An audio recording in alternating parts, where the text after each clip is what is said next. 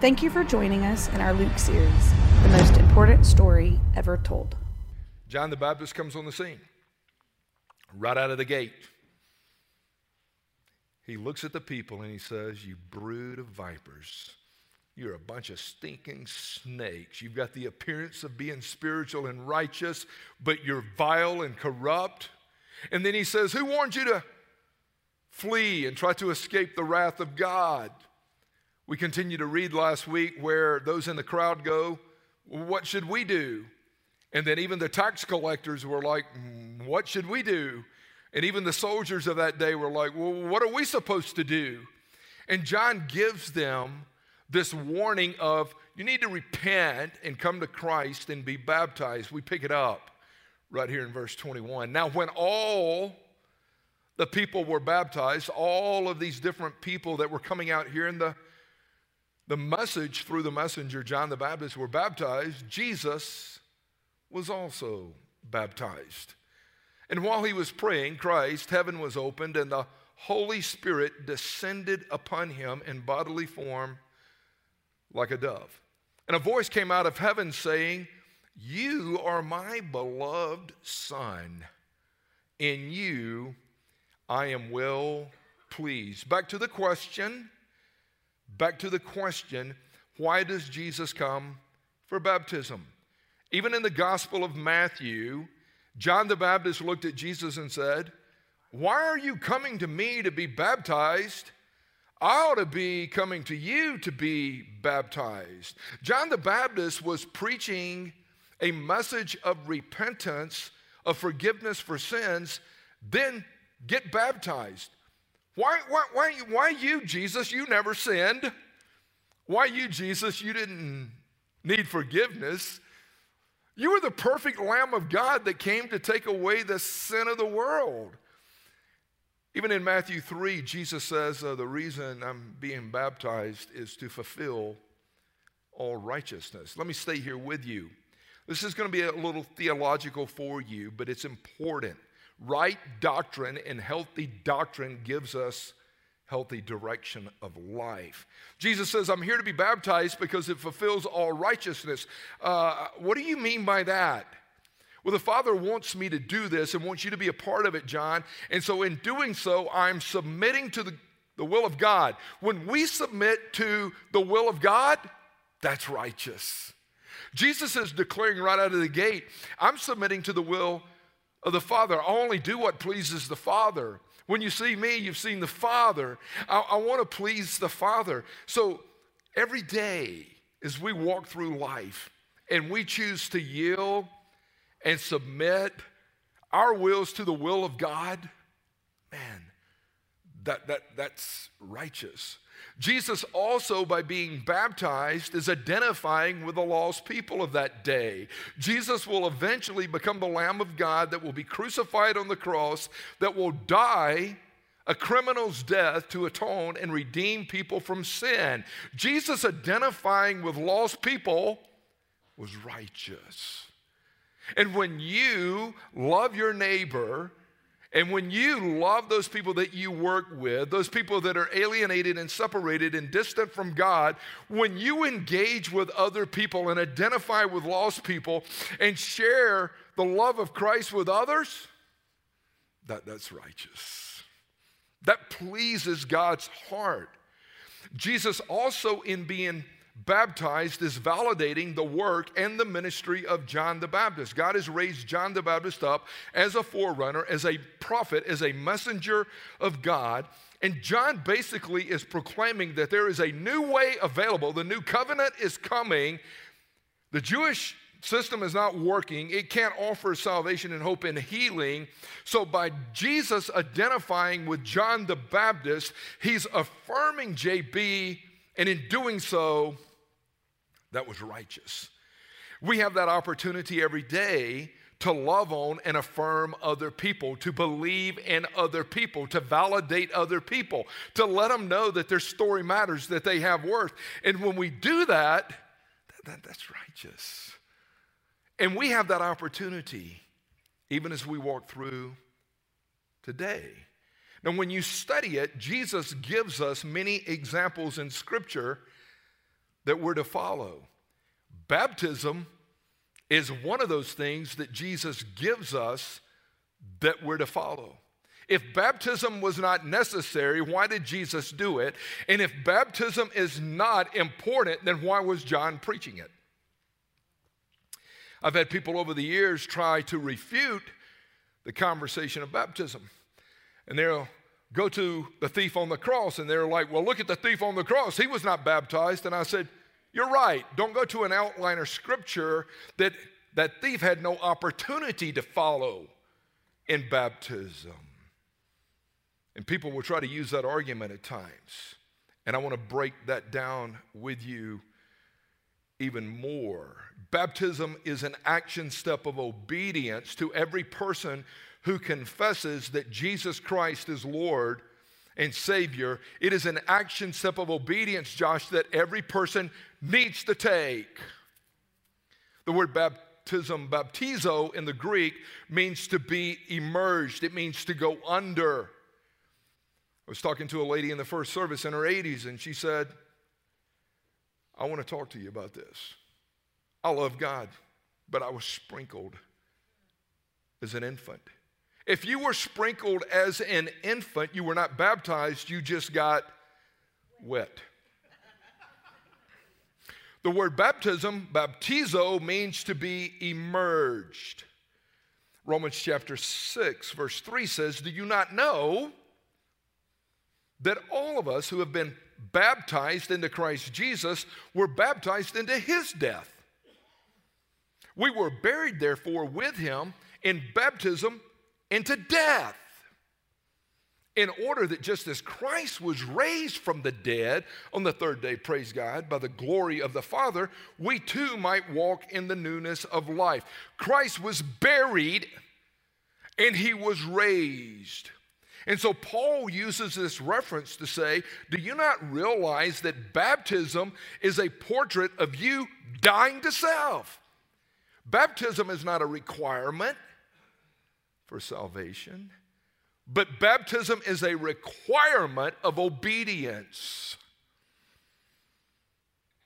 You're required, if you're going to obey the Lord, to be baptized. Baptism is a public declaration about our faith in Jesus Christ. It is proclaiming to the world that I have now died to myself, I'm being raised in this new life with Jesus, and I am committed that Jesus Christ is my Lord, my Savior, my Master, my authority. He now gets to call the shots. My old life is buried. My new life is who I am in Christ. So the first step of obedience after salvation, baptism, and if you're going to be a true disciple of Jesus, obedience to the Lord has to be the foundation that you work from. Baptism is an outward expression of an inward change. Dustin, when he baptizes, you will hear Dustin share this often. It's a public profession and declaration to the world. I'm identified with Jesus now. Even Peter comes out after being filled with the Holy Spirit in the book of Acts, chapter 2, and he says, repent, every one of you, and be baptized in the name of Jesus Christ. They gladly received his word, and they were baptized. Baptism always follows salvation. After there's repentance and confession that Jesus is Lord, it follows it. It never precedes it. And whatever your marinade is denominationally and how you were brought up, I promise you do a detailed study on what baptism is. It follows salvation, and it should follow salvation as soon as possible. Here's the question. Have you taken that step, that first step of obedience in honoring the Lord? Have you been scripturally baptized and followed Jesus and what Jesus sets in motion here? Now, I encourage you to do so. At the end of our service today, you can come up for prayer, see one of our team leaders. You can go to the Connect Center and say, I want to be baptized, and we will help you take that first step. Now, back to Jesus being baptized. And when you look at this, the baptism of Jesus declares and confirms that Jesus is the Son of God. God validates Jesus as his son. When you go back and study even the other gospel accounts that capture the baptism of Jesus narrative, if you will, John chapter 1, John the Baptist makes this statement. He said in verse 31, "For this purpose I came baptizing with water." For this purpose, I would highlight that, circle that word. For this purpose I came baptizing with water, that he might be revealed to Israel.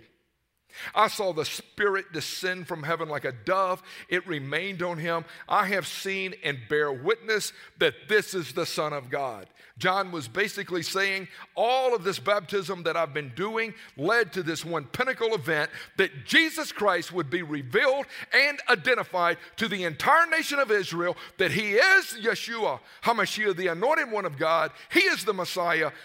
That's him. He goes, that's why I did it.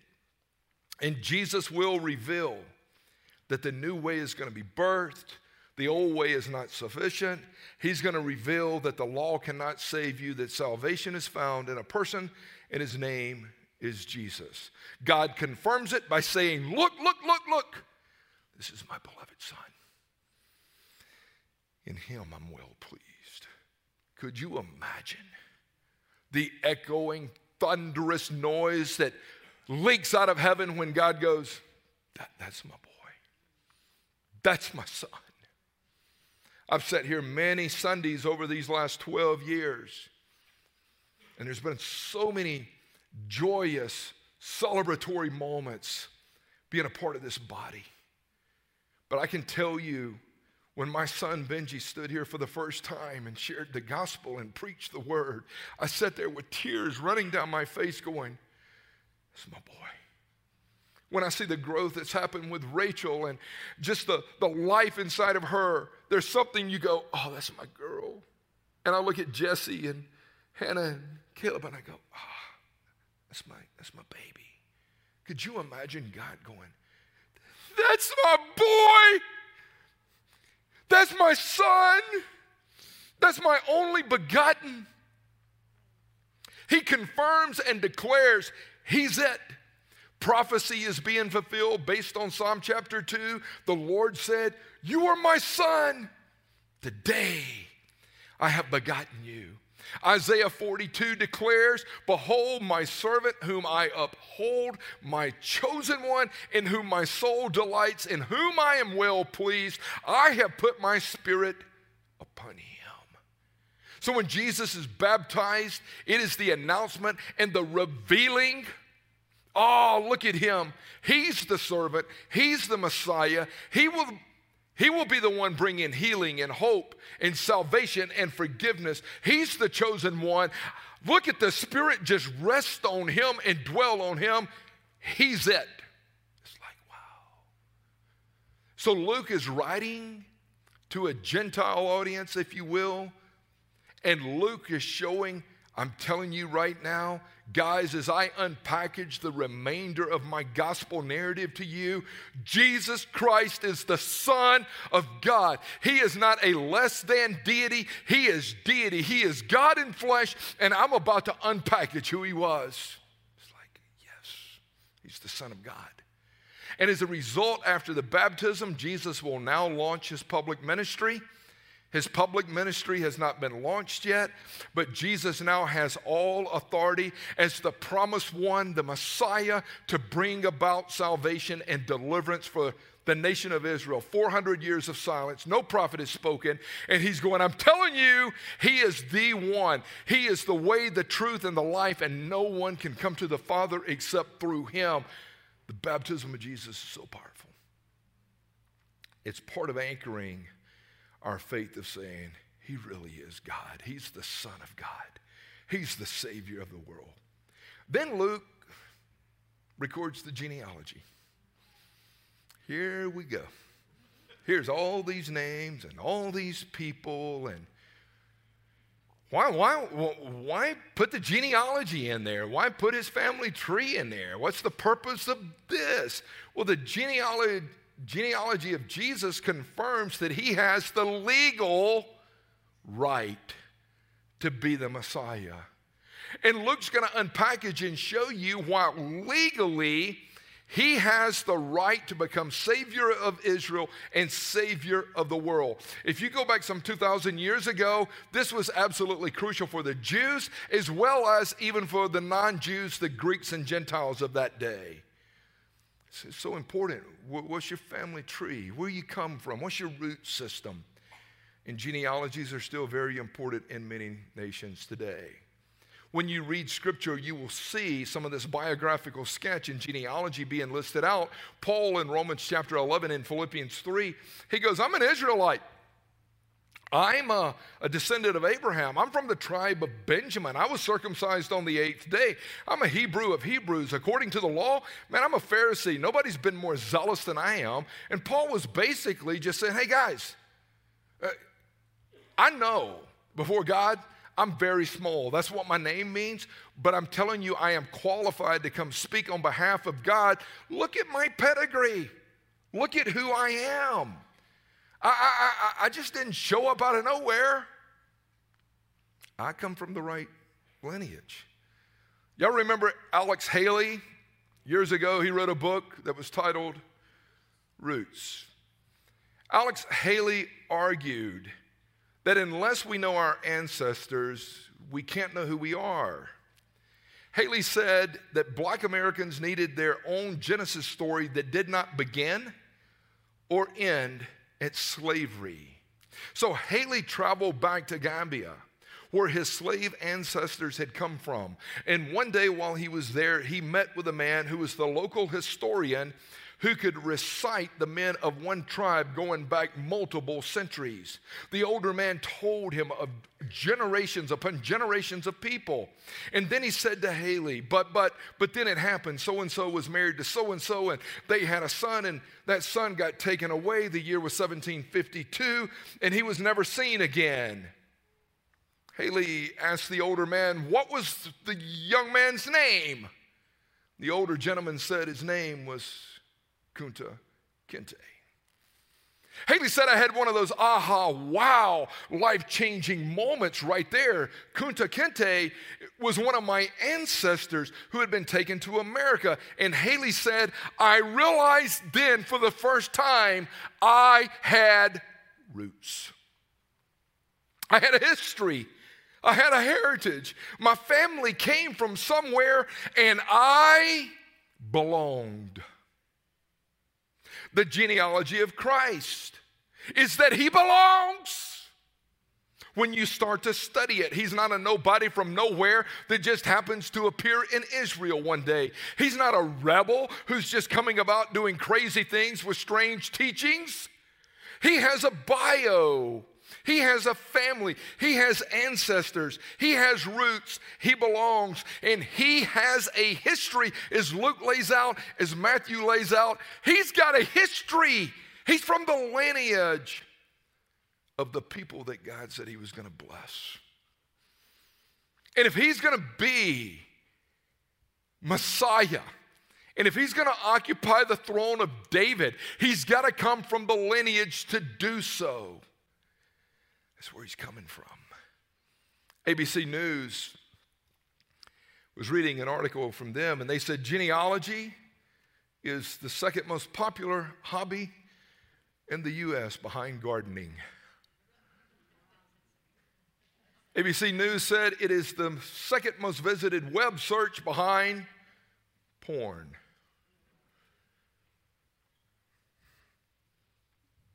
Ancestry. It is $1 billion industry. Websites, books, DNA kits. My brother sent Ancestry.com some information about our family. And they wrote him back with a bag of seeds and said, bro, y'all might want to start over. It's like, bro, your family tree don't fork, it spoons. I didn't know we had descendants in Alabama, Julie. But why is it so popular? Why are so many people intrigued with ancestry, with DNA and roots? I posed that question the other day as I was studying through it, and I said, Rachel, why do you think? And she, bam, hit it like a champ. Because most people are trying to answer the question, who am I? Who am I? Why am I here? Do I really matter? Do I have purpose? Do I really belong? And I will speak over you right now and tell you that your identity matters. Your story matters. You matter. Matthew and Luke are writing this biographical sketch of Jesus' life. They're both writing biographies. That's the way their gospels are presented. And they both included Jesus' family tree, revealing who Jesus is. Matthew goes all the way back, if you will, to Abraham. Luke goes all the way back to Adam and God the Father. Matthew is trying to connect Jesus back to David, showing that he can occupy the throne and become Israel's king. I'll take you all the way back even to Abraham, showing you that Jesus is of true Jewish descent. Luke, he goes back further. When you read verse 23, it says, in this genealogy of Jesus all the way through 38, it says, when Jesus began his ministry, public ministry, he was about 30 years of age, being the son of Joseph. And he traces him all the way back to verse 38, saying, he was the son of Adam. He's the son of God. Luke is connecting Jesus all the way back, showing that Jesus came not just for the Jews, but for all people, and that Gentiles like you and I can be grafted into the family of God, and that we can belong to the church. We can belong to God. Luke is writing to this Gentile audience, and many of the Gentiles felt less than, and he goes, no, you're not less than. Jesus levels the playing field. If you're in Christ, you belong to the Father. You don't have to come from this Jewish root system. Study Romans 9, 10, and 11. Man, he's taken wild olives like you and I and have grafted us into the righteous branch. Therefore, in view of God's mercy of redeeming Gentiles, present your bodies as living sacrifices, holy and acceptable to God. That's what Luke is declaring. Guys, I got good news for you. That when you belong to Jesus, you belong. Adam may be your father in the flesh, and Abraham may be a father in the faith, but God is your father, and Jesus is your Savior, your Lord, and your big brother. And Steve, we jump over genealogy at times and never focus on it, never study it, never pay attention to it, and we get into it, and it's like, so why are you spending all this time on genealogy? And Luke would say, well, I'm just trying to show you, as I lay out genealogy, that Jesus is superior and Jesus' greatness far exceeds anything that's ever happened on this planet. I showed you a couple of chapters ago that Jesus is so great that even angels showed up to declare to shepherds his birth. I told you Jesus is so great that even the Holy Spirit descended on him. Nobody's ever seen that. I'm going to show you in Luke chapter 4 that Jesus, when he is tempted by Satan, Jesus is way greater than the enemy. He goes, I'm just trying to show y'all how great Jesus is. And the genealogy shows us that Jesus is greater than any prophet, than any earthly king, than anybody that had ever existed. All of the Jews and others had looked at those old prophets and said, man, this dude's great. And Luke is saying, hey, they were good. But Jesus is greater than, because every one of those prophets and every one of those kings was looking forward to the day that the Messiah would come. Jesus is greater. He's the Son of God. The rest of them were just son of men. And he lays out basically tracing it all the way back to Adam, saying, hey man, in that first man that God created, Adam, we realize that he rebelled against God, and as a result, we all inherited the curse of sin. But in this second man, Adam, in Jesus, the beloved Son of God, we inherit the promise of salvation and forgiveness and hope and deliverance and peace. Luke is like, don't miss this.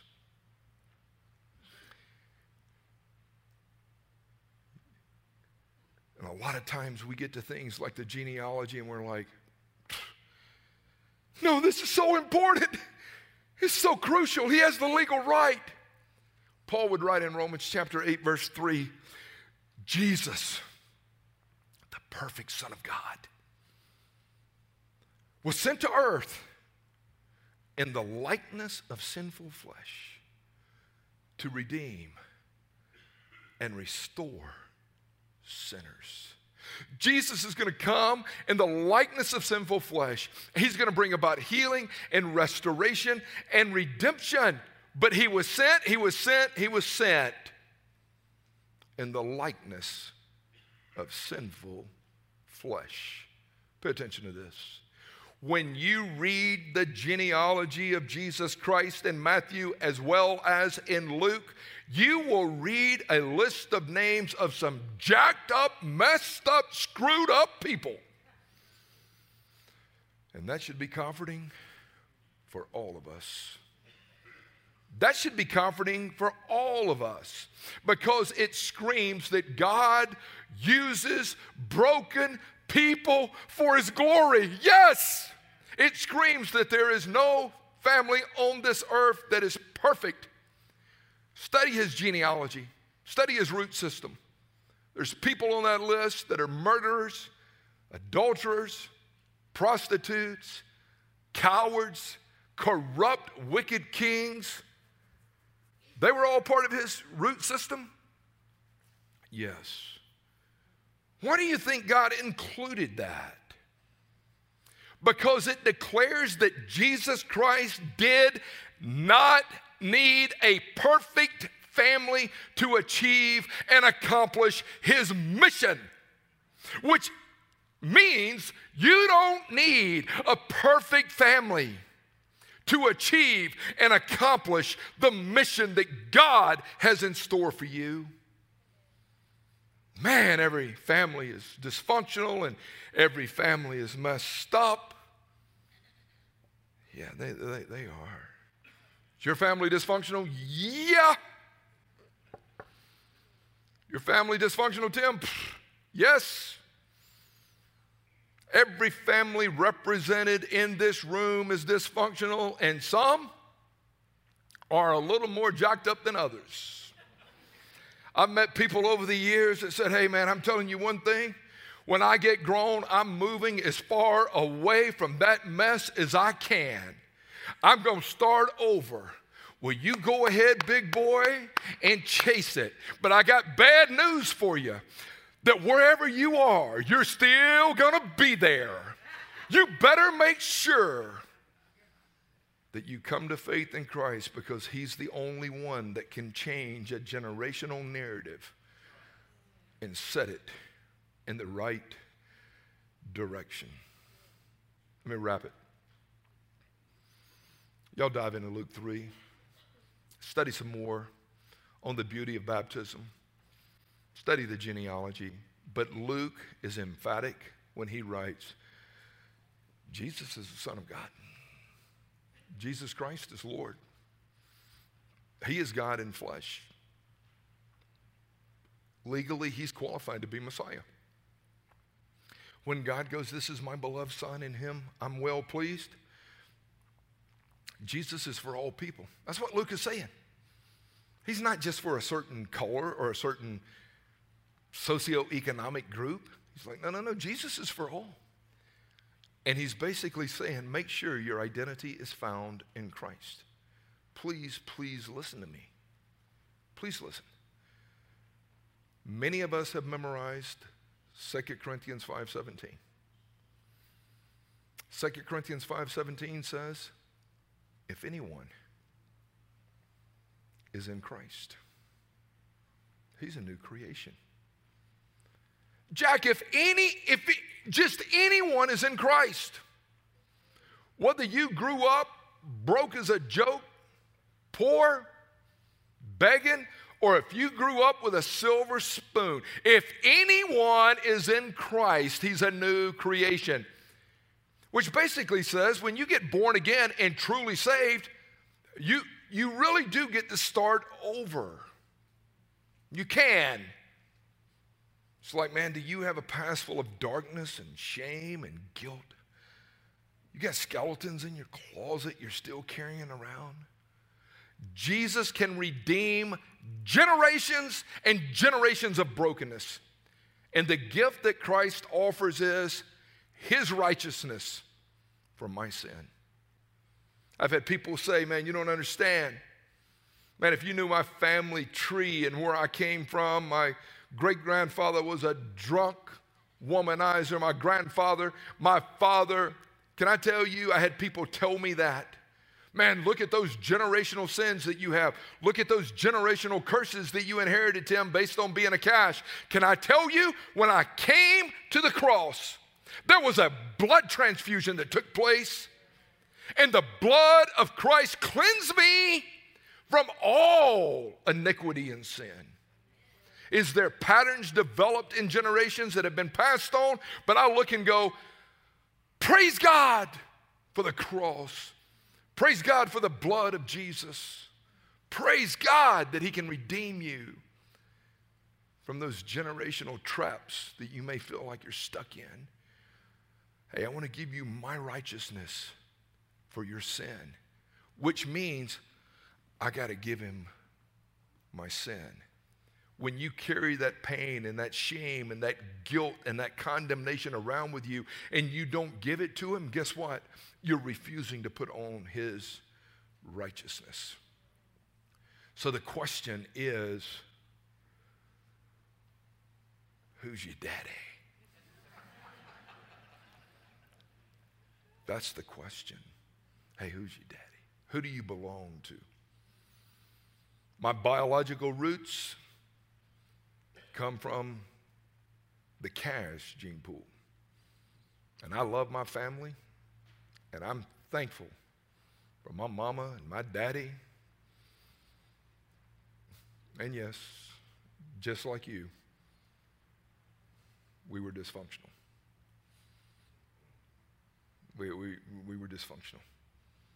But my true identity and my true spiritual roots is anchored in who I am in Christ. My biological roots gave me birth. My spiritual roots gave me life, gave me purpose, gave me a destination, gave me meaning, gave me value. My biological roots birthed me into the world. I'm in Jesus. God is my Father. The Lord is my Abba Daddy. I stand before you and declare to you that I belong because I belong to Jesus. I belong because I belong to Jesus. I'm not better than, I'm not less than. John Mark, you belong because you belong to Jesus. Drew, you belong because you belong to Jesus. Rachel Cash, you belong not because I'm your daddy, but because you belong to Jesus. You belong.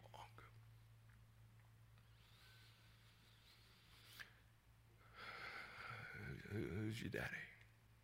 Who are you anchoring on? And the genealogy says, make sure Jesus is at the core of your family tree.